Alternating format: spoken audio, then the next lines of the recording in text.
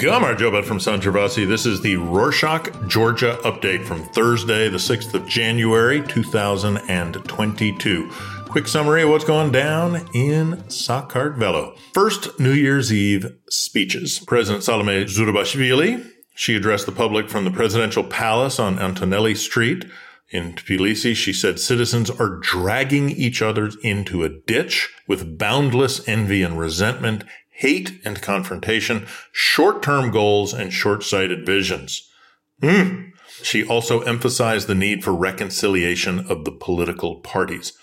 Next, Prime Minister Irakli Garibashvili, he mentioned that in 2021, it was a year full of challenges such as difficulties caused by the pandemic and political tensions in the country. According to him, quote, a unified Georgia with a strong economy, end quote, should be the country's prime goal. Justice Minister Rati Bregadze made the suspicion-inducing decision to celebrate New Year's Eve with penitentiary service employees in Rustavi prison and thanked the employees for their hard work.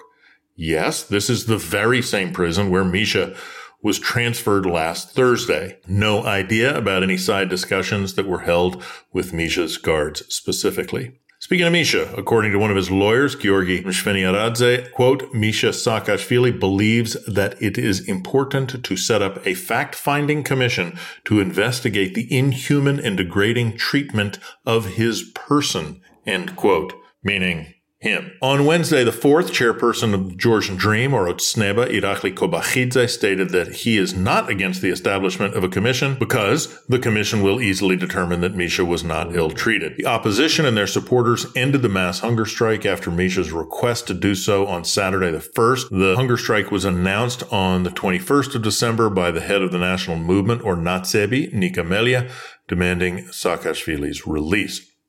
On Thursday the 30th, the government allowed nightclubs to hold events on Friday the 31st of December and on Saturday the 1st of January.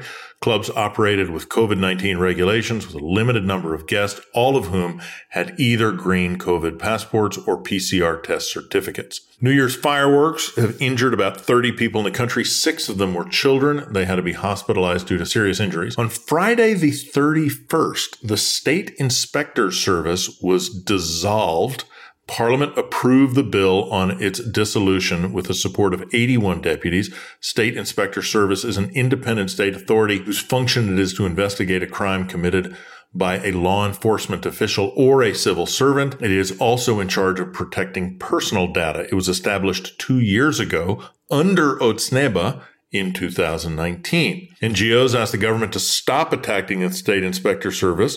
Just in case you don't remember, they are the ones that fined the Justice Ministry and the Special Penitentiary Service 2,000 lari, which is about $600, for the release of the videos of Misha's transfer from Rustavi prison to Guldani Prison Hospital. On Monday the 3rd, the U.S. Embassy in Georgia released a statement about the Parliament's rushed end-of-year legislation, which was very, very rushed.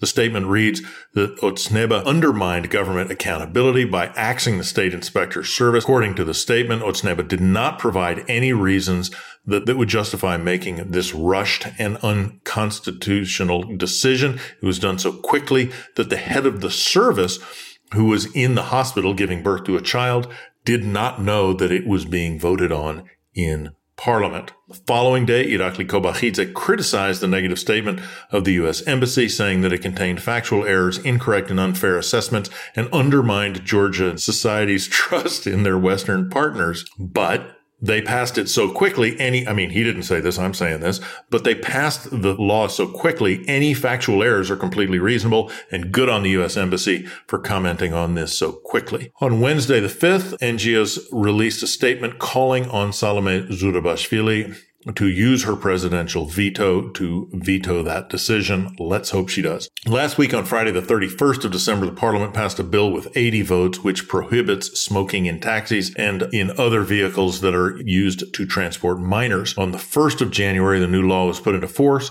There's a 200 lari, or about $60 fine for smoking in a taxi. On Tuesday the 3rd, Ilya Gudashauri was appointed as the new Deputy Minister of Health. Previously, he was a director of the Educational and Scientific Infrastructure Development Agency. During the period 2017 and 18, he held the position of Deputy Director of the Municipal Development Fund. Like his boss, the Minister of Health, Gudu Shauri, has no previous experience in health management. He will be in charge of the financial and economic direction of the Ministry of Health during the global pandemic. Counterintuitive. You might remember the temporary seasonal job program that began in February last year, which promised employees good working conditions with German farms. Program was implemented by the Georgian Employment Promotion Agency and the German Federal Employment Agency. Fast forward a few months, a number of Georgians who took part in the project have filed a lawsuit against the State Employment Promotion Agency claiming they were mistreated by the owners of the farms. Seasonal workers were getting paid less than what they were initially promised. First hearing of the case was held in December. Second one is scheduled for the 12th of April, according to Tamila Gabaidze, the lawyer for the Georgian Trade Unions Confederation who represents temporary workers. Her clients are demanding compensation for their salaries and an additional amount for psychological damage they suffered while living in Germany. Soviet Union collapsed 30 years ago in December 1991. Since then, generations of young people have grown up post-Soviet era, and even though they haven't experienced the USSR, they definitely have heard about it. Jam News asked a 29-year-old computer programmer from Georgia what he has heard about life in the Soviet Union and how he feels about it. You want to know what the younger generation in Georgia thinks about the USSR? Link to the 6-minute video in the show notes. It's great. Speaking of Soviet times, the Ribir Abo Foundation, working on preserving mosaics in the country, has completed their first project restoring a Soviet period created composition found on the wall of a bus stop in Tsikiziri.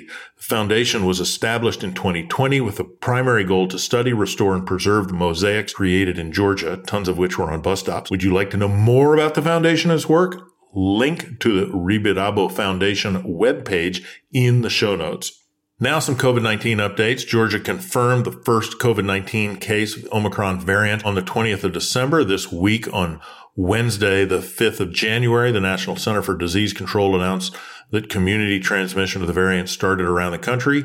As of this week, the country's confirmed a total of 250 cases. As of the 31st of December, individuals vaccinated abroad can register their information in the Georgian eHealth app, granting them the Green Pass. On Saturday, the 1st of January, the circulation term of Lottie banknotes issued in 1995 and 1999 expired. Banknotes from those 2 years can be exchanged at the cash centers of the National Bank. Wondering what to do on your free evenings?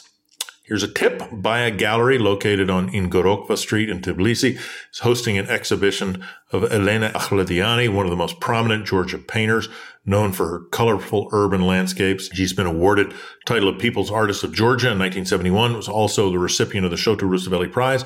She has multiple solo exhibitions, both in Georgia and abroad. Current exhibition at the Baya Gallery showing the artist's lesser-known works. If you want to know more, check the show notes.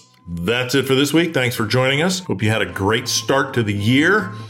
How did you ring in 2022? Georgians always do it right. Tell us your best, most whacked out, craziest Georgia New Year's Eve story at podcast@rorschach.com. That's podcast @rorschach.com. We'll choose the best one and tell our listeners, anonymous unless you say otherwise. Thanks, Mego Brebo. Nagbandis.